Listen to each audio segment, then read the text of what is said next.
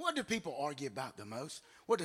Have you ever, like statistically, do you know that more people fight about this one subject than any other subject? It's true. Do you know that money, they say statistically, is the number one reason why people argue and actually get divorced? So I know that sometimes finances can be a huge problem, right? Sometimes it can be very, very stressful. Do you know that the difference between a person who loves money, the scripture says that the love of money is the root of all evil. It doesn't say money is evil, right? It says the love of money. And do you know what that just simply means? It means that a person, they trust in their own abilities more than they do the faithfulness of God. And so, listen, if you're a guest today, you're a visitor today, it's of the rarity that you ever hear us say anything about money, right? For me, especially because, it's just not my strong suit. I grew up, I was poor, know what I mean? Everything I've had, I've had to work for. How many of you are like me? If somebody does something for you and you feel like they begrudge doing it, I'd rather not have it. Right? Ain't it true? Don't you think that God feels the same way?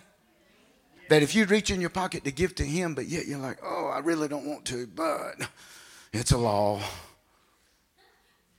It's not received, right? And so we are surrounded and blessed by some of the most beautiful men that I've ever known. We have this church is full of godly men. And the gentleman that is fixing to come to speak to you this morning is at the top of the list. It's like he's a man full of character and integrity and honor. What else did you say? Tell me to say. If this man tells you something, you can bank on it. If this man gives you his word about something, you can bank on it. If you say something bad about this man, it says more about you than it does this man. Right? This is a man that I trust with not only my heart, my family, my life. And I cannot tell you just how much I love you, love your family. You are an absolute strength and a tower and a blessing to the body of Christ. And I love you. And I cannot tell you how honored I am to have you come and to minister to us, especially in the area of finances. In this church, the elders in my church, they have complete access. They don't have to ask my permission. They can see the books. They can take them home with them if they want to. I don't care, right? Study. You want to study? Study. And everything is open. It's up front. These are men that you can trust. And our church is blessed because of having great people just like yourself. And we're doing a lot. We really are. And I'm so grateful and thankful for you. I want you to come, Chief. Just take your liberty in the Lord. And let's stand to our feet and give this wonderful man of God a beautiful round of applause. Thank you so much. Thank you,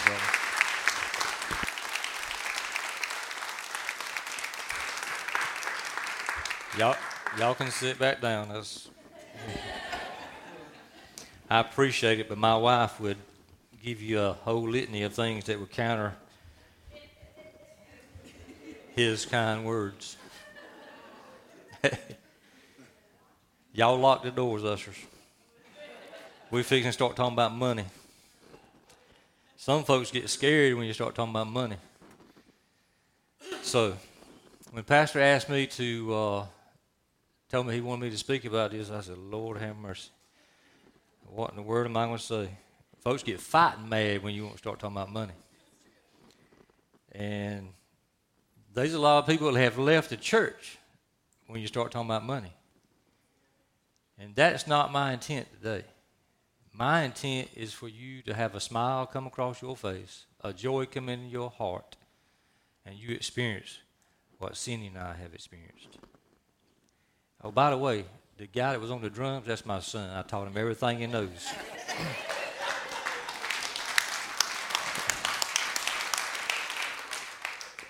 Really, all I did was pray for him, because that's about as good as I could get when it comes to music. But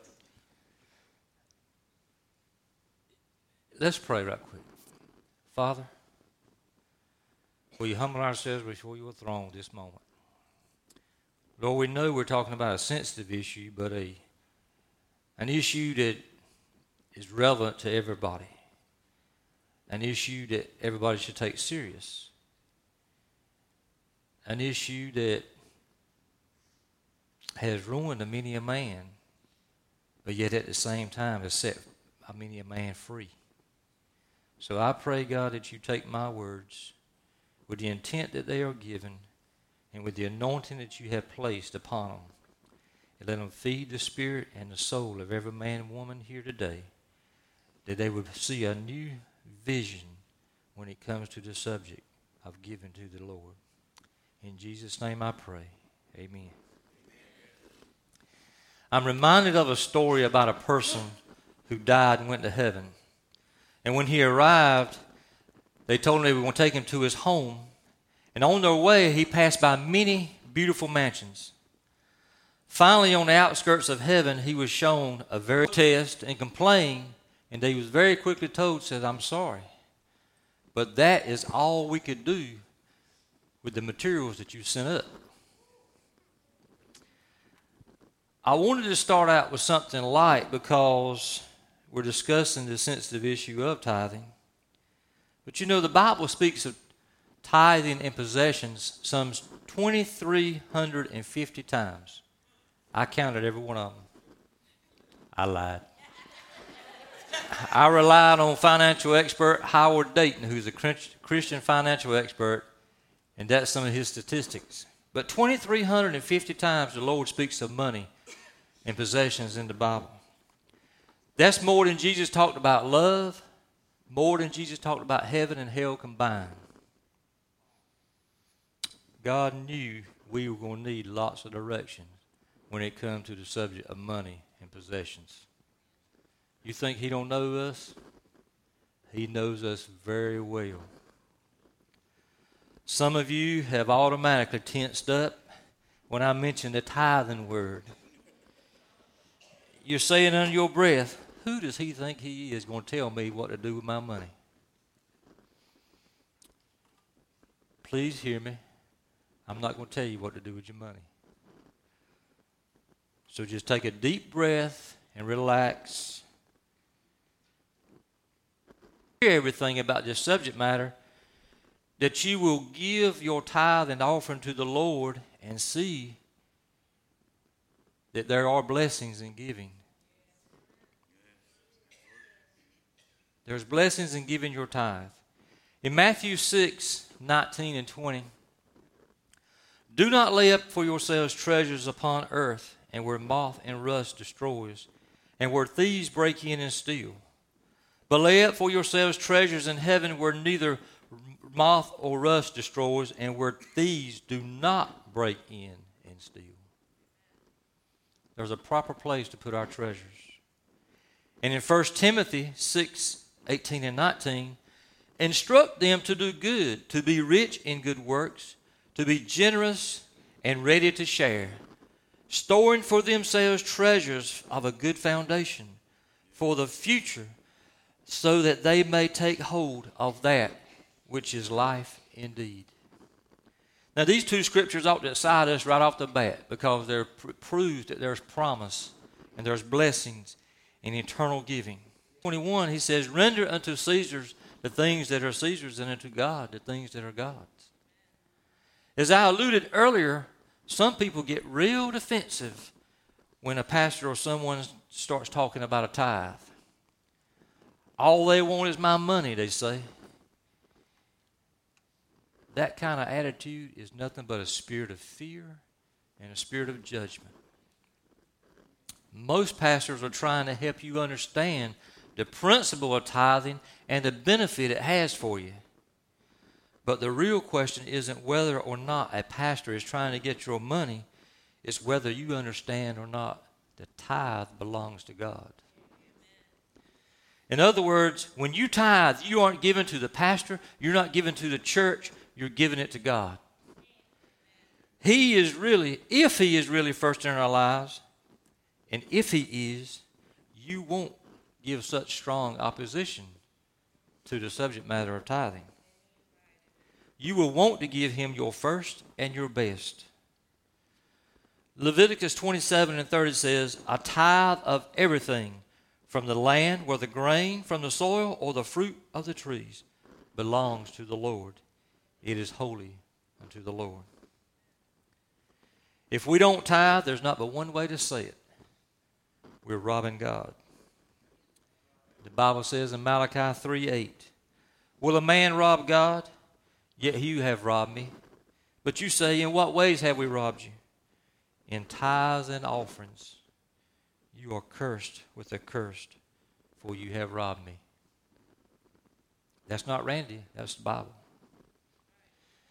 Tithing isn't so much about money as it is about honor.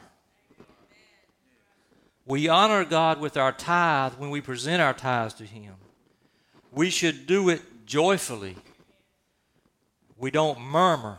When we write that check, we don't say, I get an upset stomach every time I got to write this check. Every time I write this check, I think about all the things that I could buy, all the things I could do. No, we do it joyfully. It's a deliberate act of worship. A deliberate act of worship. Proverbs 3:9-10 says, honor the Lord with your wealth. Then your barns will be filled to overflowing. You know, it's good to have barns just like it's good to have a bank account. But it's better to have a barn and a bank account that's got something in it than to be empty. It's even better to have overflowing bank accounts. But most of us don't have barns. You know, there's some folks out there that say, well, you know, it's not right to tithe. You don't have to tithe now. We're New Testament Christians. We don't have to tithe. How many of you farm?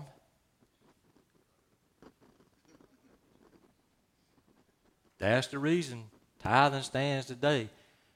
You know, all they did back in the olden days was what? Farm? That's why you brought watermelons and goats and cows and chickens and all that stuff. But guess what? Most of us get a paycheck this day and time. And you got to be mighty thick between the ears to think that you're supposed to be bringing goats and chickens and cows as your tithe this day and time. Please don't. So every time you give your tithe and sow, present your tithe to the Lord with honor. This is the heart in which we increase. Robert Marsh puts it this way in his book, The Blessed Life, or Beyond Blessed. We pay our tithe to show that God has first place in our heart. I'll say that again.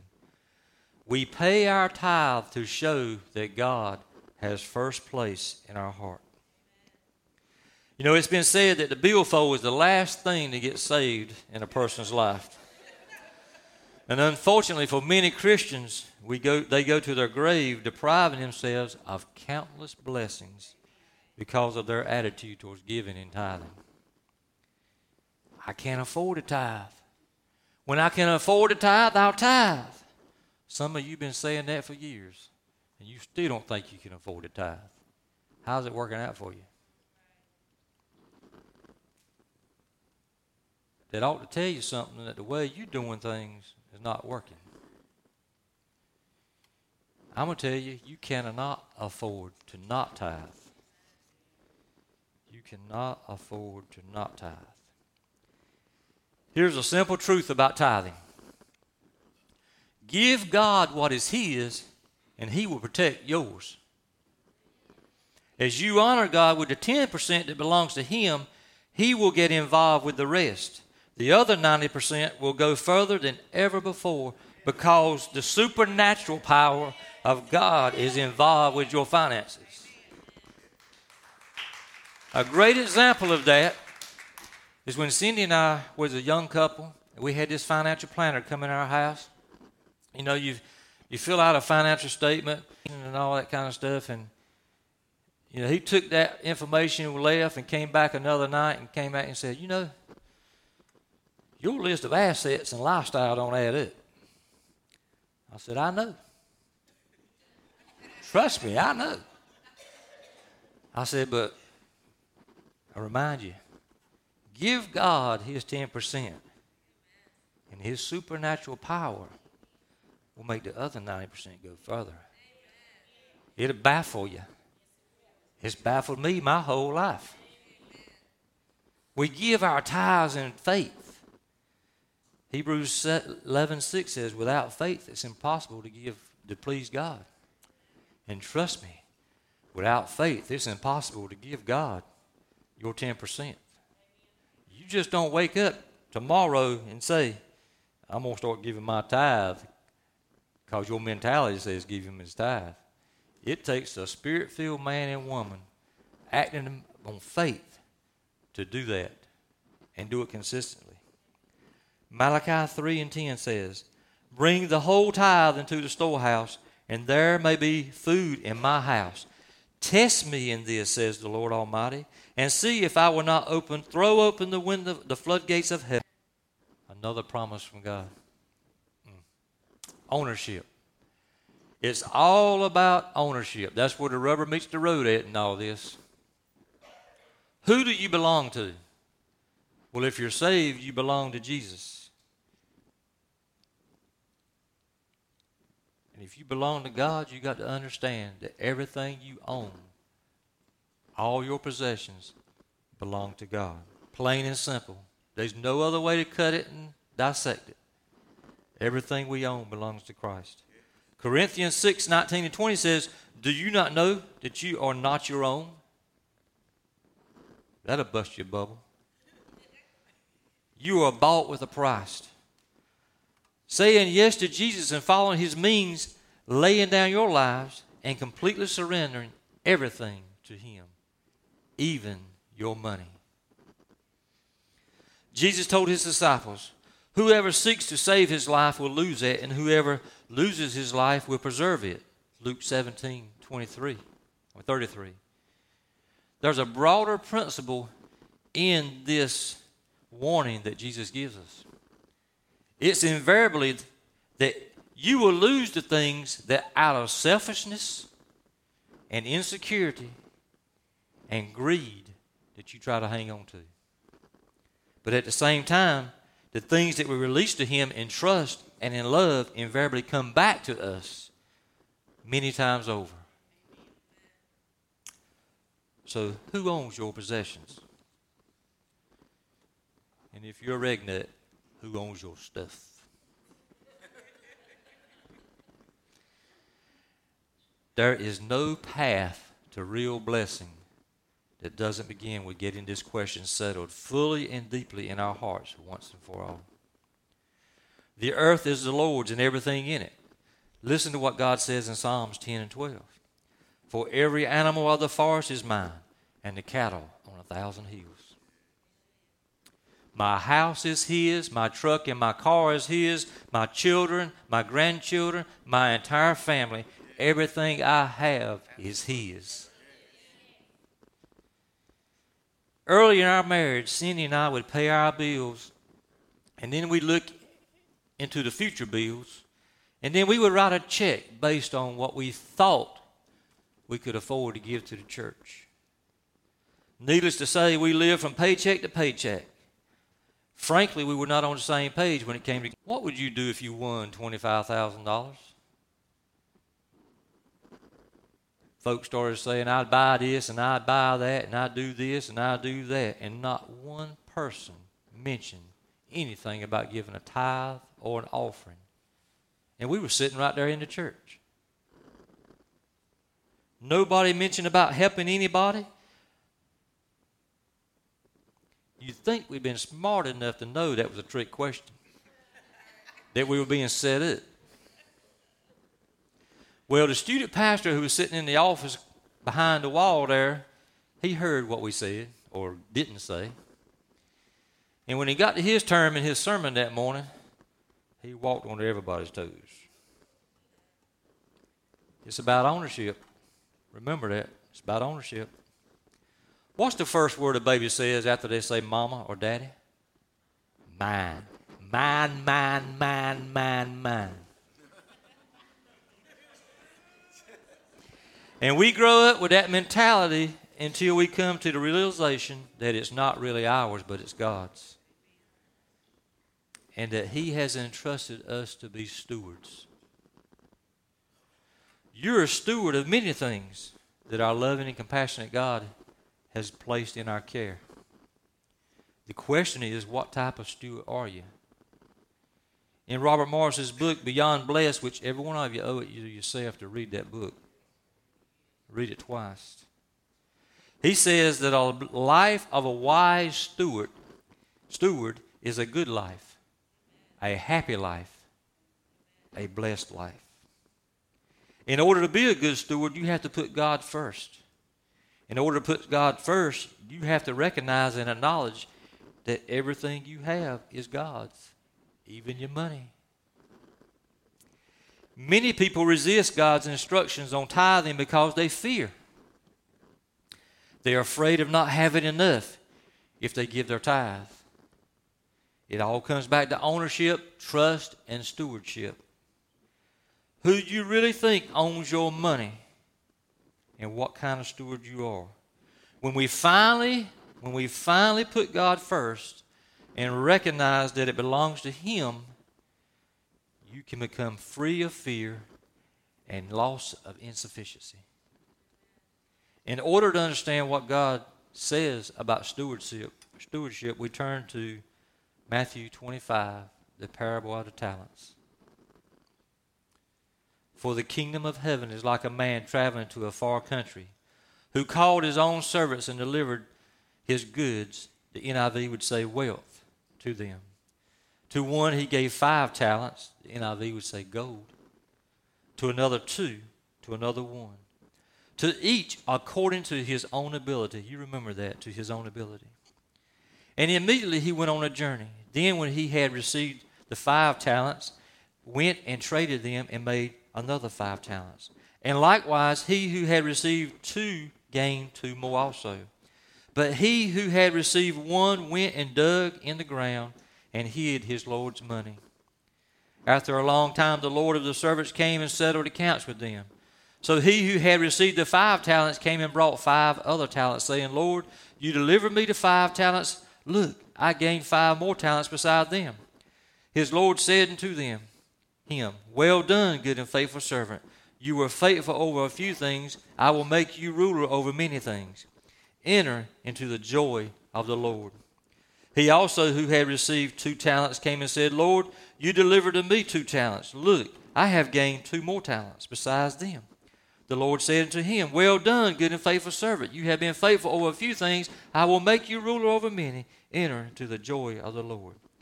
Then he who received the 1 talent came and said, Lord, I knew you to be a hard man, reaping where you have not sown, gathering where you have not scattered seed. And I was afraid, and went and hid your talent in the ground. Look, like he's excited. Look, there you have what is yours. But the Lord answered and said to him, you wicked and lazy servant, you knew that I reap where I have not sown, and gather where I have not scattered seed. So you ought to have deposited my money with the bankers, and at my coming I would have received back my own with interest. So take the talent from him and give it to him who has 10 talents. For unto him, everyone who has, more will be given, and he will have abundance. But from him who does not have, even what he has will be taken away. And cast the unprofitable servant into the outer darkness. There will be weeping and gnashing of teeth. A talent is a very large sum of money. In today's market value, about $1 million. And that guy gave 1 5, 1 2, and 1 1. The master gave each according to his own ability. In other words, these guys had already in the past. There's a key insight in this verse. Perhaps God has not given or blessed you with any more than he has because he knows you can't handle it. A sobering thought. But look at your track record. Remember that story I mentioned about $25,000 in Sunday school and the pastor's comments in his sermon? Well, it had an immediate impact on me and a lasting impact on us as a couple. We started increasing our giving, but not tithing. We still sometimes had more month than we had money. It was only when we committed ourselves and our money and tithing that the money started outlasting the month. We had started giving more, but we hadn't shown God it was all His, and we hadn't shown God we trusted Him for His provision and that we could handle more. Every one of these men in this parable were stewards. So how does that relate to us? You don't decide to become a steward. You're already one. Our mind, our physical talents, our job, and our time. And it would behoove us to start considering our stewardship of all those areas. We're only focused on the monetary today. We finally realized we hadn't managed the small amount we had well, so why on earth should we expect God to give us more? The Bible speaks about giving our first fruits. Well, when we started tithing, we wrote the check based on our take-home money, our net income.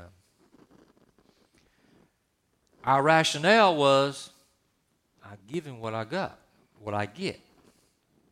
Well, I got a raise one day, and in my rationale, I'm saying, we're doing okay. Everything's going good. So I'm going to take this whole raise, and I'm going to put it in my 401k. And it wasn't long, my spirit was quickened, and God asked me this question. He said, where is my honor and my increase in the way you're giving your tithes? It was that time that I realized that we were still robbing God. And we started to give our tithe off of our gross. And I know that's a sensitive subject among many Christians. But all I can say is taste of the Lord and see that He is good. Test Him. Test Him. It's important that we learn here and do an inventory of our own lives if you want more. If you want to manage more, then you have to manage what you have well. In Deuteronomy 8:18 it says, and you shall remember the Lord your God, for it is He who gives you power to get wealth, that He may establish His covenant which He swore to your fathers, as it is this day. The same is true today. Wealth is for bringing souls into the kingdom of God. You can't be generous with your church, with missionary organizations. You can't help a hurting friend, a hurting family member, or your neighbors if you're drowning in debt and living paycheck to paycheck. We have to learn to live within our means. And I know it's a struggle when you know, mathematically speaking, it ain't going to add up. It's like, you promise God, if you get me out of this, I ain't going to do this no more. And next week you do the same thing. You say, God, if you bless me financially, I'll give your tithe this week. No. He wants to see a track record. He wants to see you consistently show and prove that you trust Him for your financial ability, your financial means. Not only that, if you're not a good steward of your time, gifts, and relationships, then you're going to limit the impact and influence in your kingdom work as well. So if you want to do good to the Father and show Him, then you need to be a good steward of all things. All things. In other words, we really don't achieve our purpose and our destiny because of poor stewardship. We will give an account to God for our stewardship or the lack thereof. But I've got great news for you. Regardless of what kind of steward you've been up until today, a 5-talent steward or a 1-talent steward, you can change. You can start being faithful with what you currently have, and you can count on more being entrusted into you. I'm a living example. The purpose of this message is to really help you realize that it is more blessed to give than to receive. That you will sow what you reap. That giving produces abundance. That giving begins an endless cycle of joy. And tithing is a voluntary act of worship. It's an independent, individual decision. I don't care how you spend your money. I just want you to reap the benefits that I have for the choices that my wife and I have made regarding spending our money. And it's the same promise that's afforded to you if you'll trust in God. God is calling us to depend entirely on Him, and tithing proves that we trust Him for our means. I could tell you the entire story about William Colgate, a young 16-year-old lad who had to leave home because his father didn't make enough money to support him anymore. This young lad went to New York and started a business. He became a Christian, and with every dollar that he made, he gave a dime to the Lord. The Lord blessed him. He gave 20% to the Lord. The Lord blessed him. He gave 30, 40, and 50% to the Lord. A mighty testimony of a faithful steward. I only give you a quick review of that story because the Lord spoke to me and said, I have not blessed you.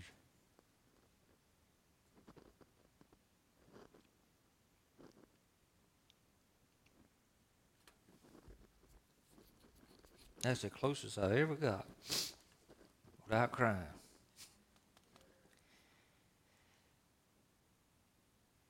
He says, I have not blessed you to tell about everybody else.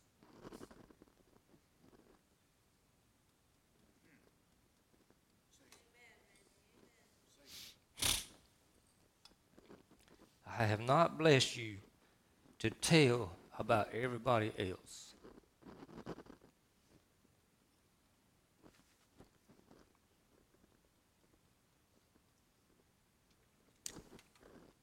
So let me first say that we are, Cindy and I, are nothing without Christ. I tried it my way. We've tried it our way. Just like many of you have tried and are still trying your way. It was only after we surrendered to God's way that we became financially blessed, to a point that we could bless others and generously give to God's work. We were able to help a couple get a house that the banks told, you'll never get a house. I remember the Holy Spirit speaking to me one day. He spoke to a man standing at the back of the church and me standing in the choir. Y'all didn't know I could sing, did you? They didn't either. When I came down out of that choir, I went right straight to that man, and when I opened my mouth, he says, I already know what you're going to say. He spoke the same amount to both of us as to what we were supposed to give to that family. We went and gave it to the family, and it was exactly what they needed to meet their immediate need. And boy, you talking about feeling good. That felt good. Cindy and I needed a bigger house. So we went, and we were standing out in the road looking at this lot, and I was trying to describe to her what we could do, et cetera, et cetera. And the man in the house behind us, the house where we stay today, comes out on his front porch, walks out there, and said, what y'all doing? We knew him. Didn't know at the time. We knew him. He came and he said, why don't y'all let me save y'all a whole lot of headache? I said, what you mean? He said, let me save my house. I turned and looked at that big old house. I said, yeah, right. He said, well, come on over here and look at it. So he said, well, let's do a look at it. So we go look in the house, We look at it, and we get in the car, and she looks at me. She said, I want that house. I said, you're crazy. You're crazy. So I go home and I do what every analytical person would do when it comes to finances and money. So I know where my money's going. At the time, it was my money. But now it's God's money. And I wore out a calculator. I might have wore out 2. And I said, Lord, if you want us to have that house, then you sell my house. That was on a Friday night. I went to Lowe's and got a sign that said, for sale by owner. And I got up about 4:30 in the morning because I didn't want nobody to see me putting that sign in front of my yard. And I put that sign in front of that house. That was on a Saturday morning. Monday morning when I got to work, Charlie Bedford, a family member of Tim and Christy, he walks in my office at the fire station. I hadn't seen him in I don't know how long. And the first words out of his mouth was, I want to buy your house. I said, Lord have mercy. So that's how we wind up with the blessing that we've got today in our house. Not only that, when we closed and we went by the house and the man was going to show us everything, the man wrote me a check for $135 and said, here, fix that rotten post on your front porch. I said, thank you, Lord. Then in 1999, what the enemy was hoping to destroy us with the flood, Hurricane Floyd,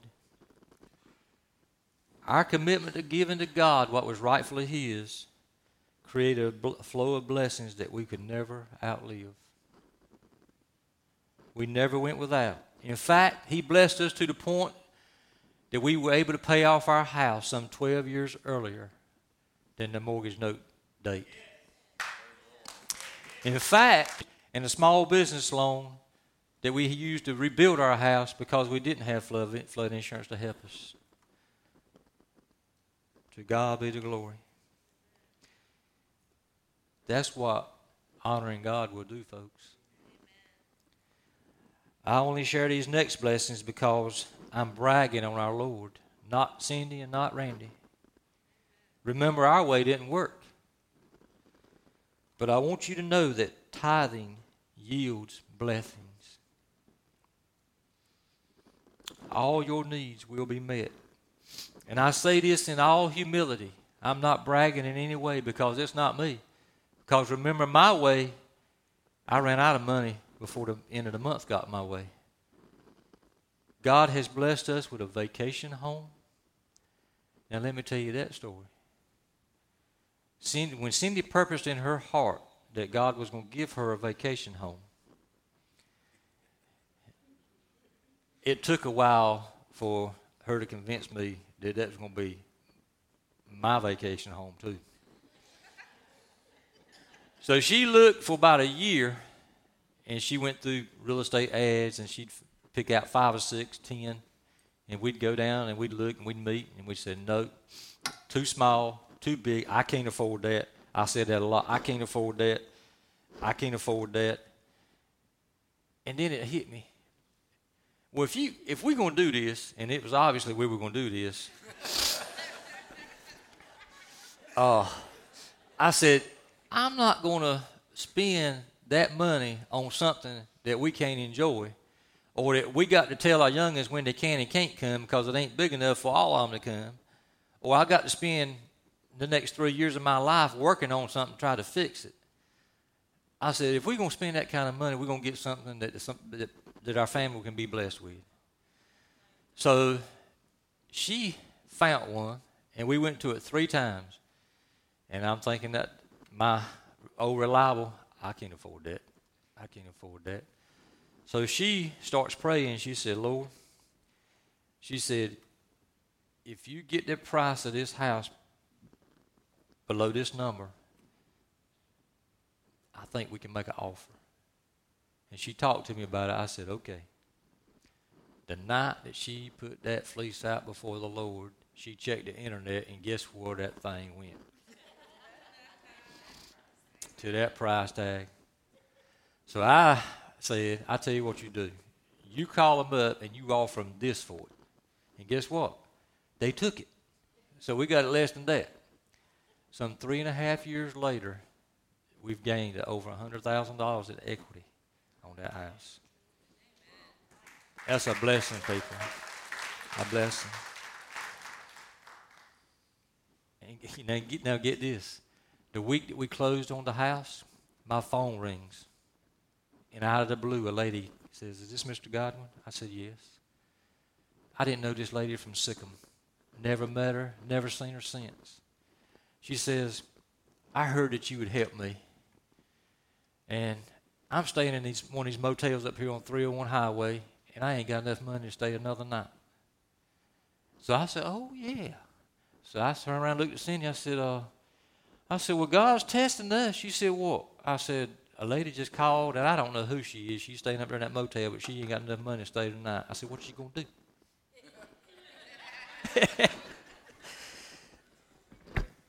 So she said, I reckon we're going to pay for a motel room. So I get in the truck. She fixes some meat. She had fixed supper, so she starts packing the food in the. So I know if the lady ain't got enough money to stay in a motel room, she ain't got enough money to eat with. It's from Jesus, not Randy. From Jesus. Come to find out, y'all know who she got my number from? My mama. Evidently, the lady had gone down the phone book and started calling. Somebody had said, "That Godwin man will help you." And she started calling, and she got my mama. My mama gave her my cell phone number.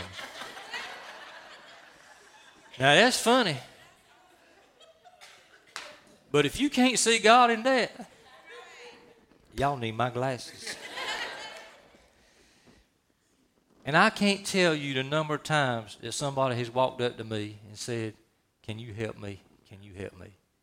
I need this, I need that." Cindy said, she used to say, "You got stupid written across your forehead." But I think she has finally realized that it took me a long time to pass that test. And now she says, nothing. Nothing. And God's working on her too, because she's a part of this.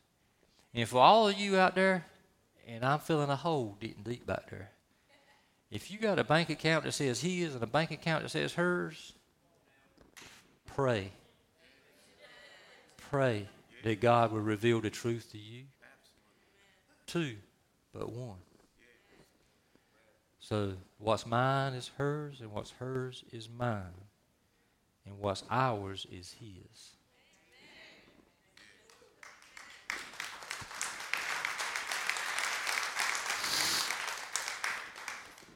And now today, at the proud age of 60 and 59, and I'll let you guess who's the oldest,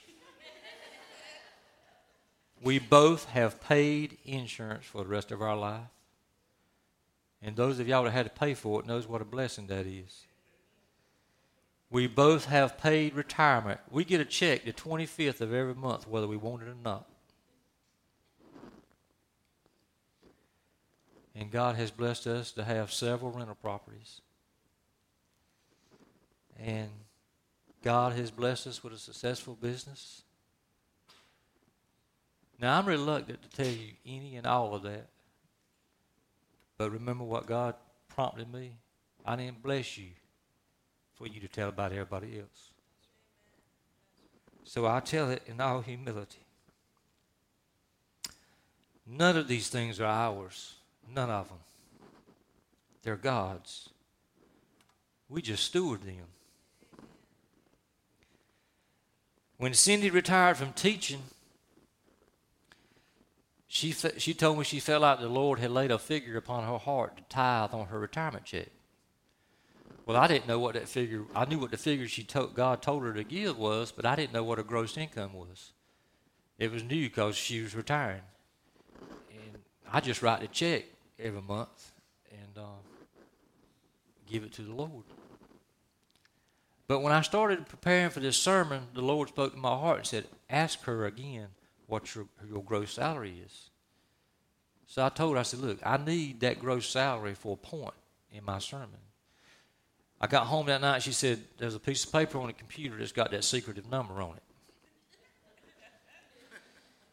I calculated it based on what we've been given for years now since she's retired. It was 24% of her gross salary. Needless to say, I didn't know I was married to the Colgate lady. Folks, I'm telling you, you cannot outgive God. You cannot do it. You can try, but you can't do it. When I retired, I obviously took a pay cut as well, because you don't retire and they pay you the same thing to leave that they pay you to stay. I'll continue to tithe as if I was still at the fire department. He did, and I have, and we've never missed a beat. My business is booming, and we've even been privileged to start another business that just fell into our lap, and I feel just like God's going to bless that too. We've never missed a beat. To God be the glory. You can't buy these types of blessings. It's not about the money. It's about honor. When you honor Him, the blessings will come. But you have to do it in faith. As I said before, without faith, it's impossible to please Him. I'll remind you of His promise. Bring ye all the tithes into the storehouse, that there may be meat in my house, and prove me now herewith, saith the Lord of hosts, if I will not open up the windows of heaven and pour out you a blessing, that there shall not be room enough to receive it. We need to remember the ending of the parable of the talents. The 1 talent person, his thought of his master was so limited, so skewed, that he chose to play it the safe way. He lived with a scarcity mentality, a lack of mentality, a shortage of mentality, a less than needed mentality. And it caused him to suffer greatly. And he was punished for it. There's another verse in the Bible, Proverbs 28:27, that says, those who give to the poor lack nothing, but those who close their eyes to them receive curses. I truly understand from my own experience and through observing many others, many of you, thank God for you, why it is more blessed to give than to receive. After today, you'll know the truth. You'll know the potential. And you'll know the importance of tithing. And what you do with this truth is totally up to you. I promise you, God will not stand over you and beat it out of you. He'll only take it if you freely give it. You don't want the attitude of giving or towards giving compared to a cheap husband that went shopping, Christmas shopping for his wife.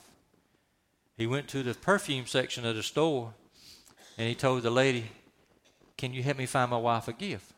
She goes, gets this bottle of perfume. He says, how much is it? $50. He said, no, that's way too much. I need something cheaper.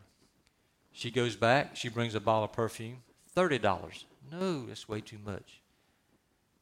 She goes back, she gives him a little bitty bottle of perfume. She says, how much? $15. By this time, this guy's getting frustrated. He says, I need to see something really cheap. Clerk goes back, comes back, gives him something. She said, if you want to see something really, really cheap, look at this. And she gave him a mirror. I don't know about you. I don't want to be viewed as that cheap husband when it comes to giving my tithe and my offering to the Lord who died on a cross for my sins and set me free.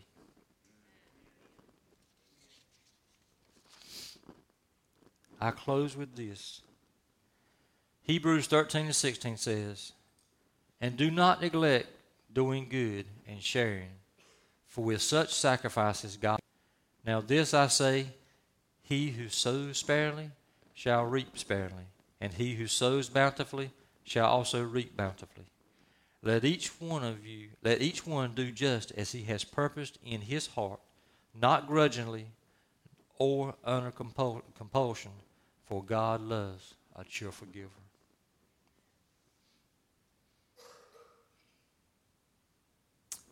If you're a young person or young couple, I urge you to start young. Don't wait until you get later in life. Don't stifle the blessings of God in your life. As Pastor said in the beginning, there's more arguments about money. There's more divorces about money. Needless arguments, needless divorces, if only we would abide by the principle of tithing and give God what is rightfully His.